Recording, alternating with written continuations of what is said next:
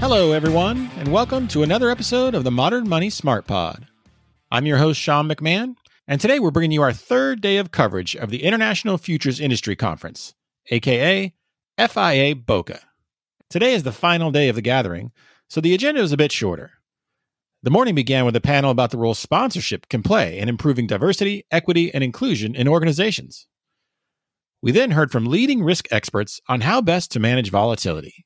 And let's face it, sometimes it seems like volatility never subsides for too long these days, so that was a fantastic panel.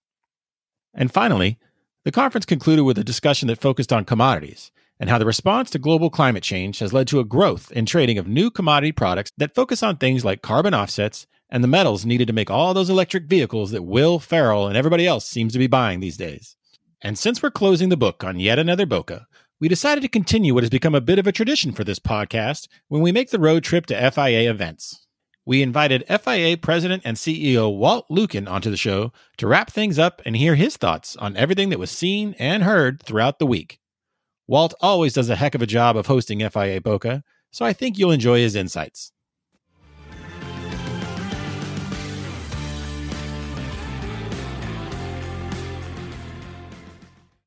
And now I'm joined by the host of this week's events, Walt Lukken, the president and CEO of the FIA.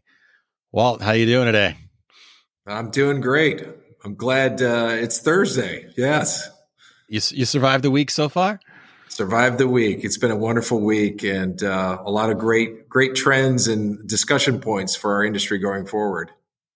Yeah, I want to talk to you a little bit about that. What did you feel like were the key themes or key takeaways from this week in Boca?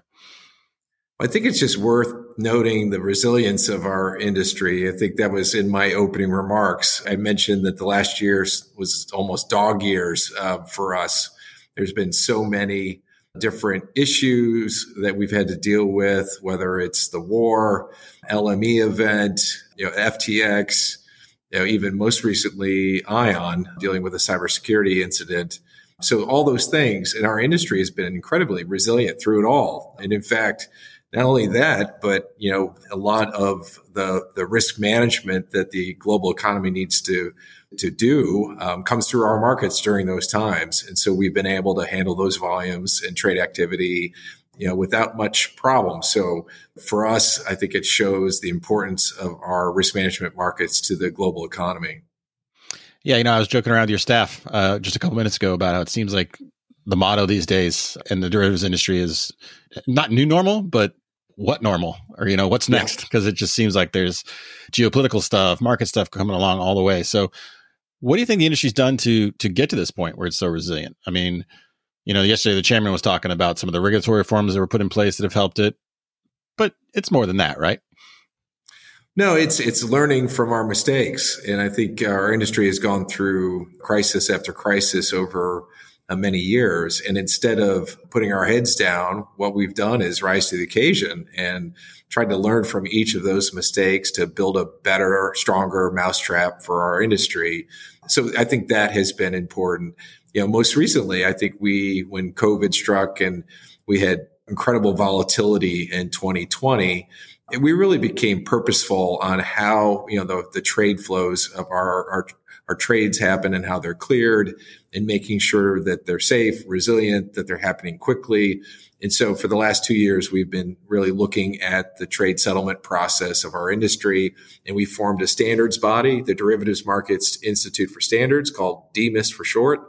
And we're working on that to make sure that when an event happens, the plug and play infrastructure that we have can help with this resilience and for us to recover quickly. Yeah, we're talking about the new normal, or what is normal these days. So, I kind of think of President Bartlett in that TV show, The West Wing, where his whole motto was like, what's next? Right. So Walt Lukken, what's next?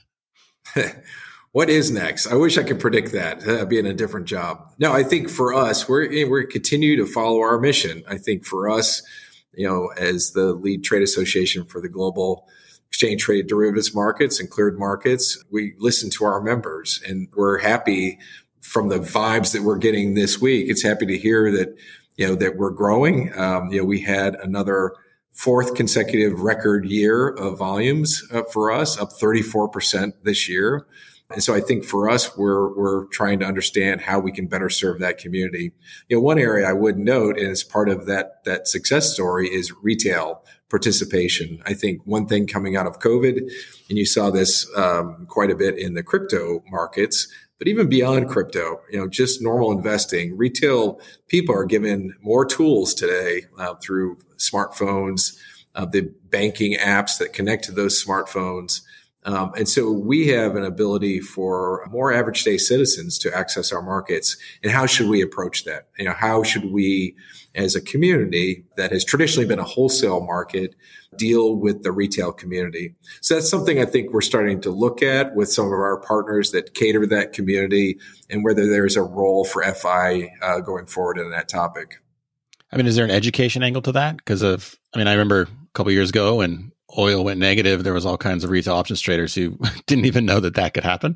And I do see, I agree. I see all these new products coming out. So where's the education? Like, we got to take care of that as well, right? With some of these new entrants to the market. Absolutely. And we had a roundtable in Chicago, several weeks back, and education was a key theme to that. I also was at the House Agriculture Committee's hearing recently, in which Alicia Crichton, our chair, testified. But, a lot of the themes are, how do we get tools into farmers' hands that they can manage risk? So not just people investing in our markets, but people who are actually everyday citizens who need to manage commodity risk. How can we do that better? So I think there is a huge opportunity here. FIA is in a consortium, an educational consortium with CME and ICE and the NFA called Futures Fundamentals. .org. And so if you're interested, please go to that site about all sorts of topics on our industry and how you can learn about how it's appropriate to get into our products. All right. And as we wrap up the week here in Boca, any personal favorite memories from the week or good times, stepping away from the business stuff and, hanging out with old colleagues and friends? Well, I definitely had a great time with the Exchange Leaders panel this year. Really, I don't know if this is a post-COVID phenomena. We had 9 CEOs from the top 9 global exchanges from the earth here in Boca.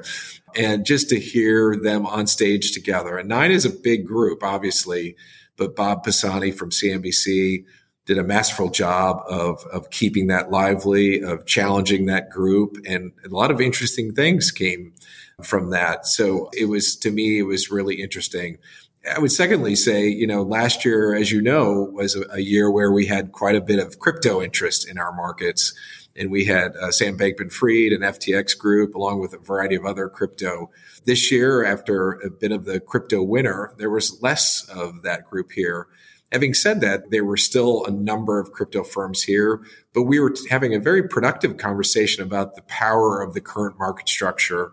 And there's a reason that some of that traditional market structure exists. And the crypto community and our traditional finance are starting to understand better each other, which I thought was very healthy. So to me, this was a wonderful conference, a lot of good ideas going forward, and I'm looking forward to 2023. Yeah, I agree. I think a lot of the folks were saying that, as far as the crypto stuff goes, the hoodies and the T-shirts might not be gone forever. They might just be on hiatus for a little while. And there's a lot of folks who are still bullish that in a few years' time, that whole segment of the marketplace will be right back there in Boca with everyone else. So yeah, I gave my hoodie to my son, so I'll have to get it back if the crypto industry comes back in full force. So, all righty. Well, hey, Walt, listen, I always appreciate your time, and I know it's a busy week, and it's almost over for you. Right. Get some rest at the end of all this, but thank you for once again putting on a tremendous event. You and your whole team do an excellent job, and it's one of the highlights of the year. So thank you. Thanks, Sean. Appreciate it.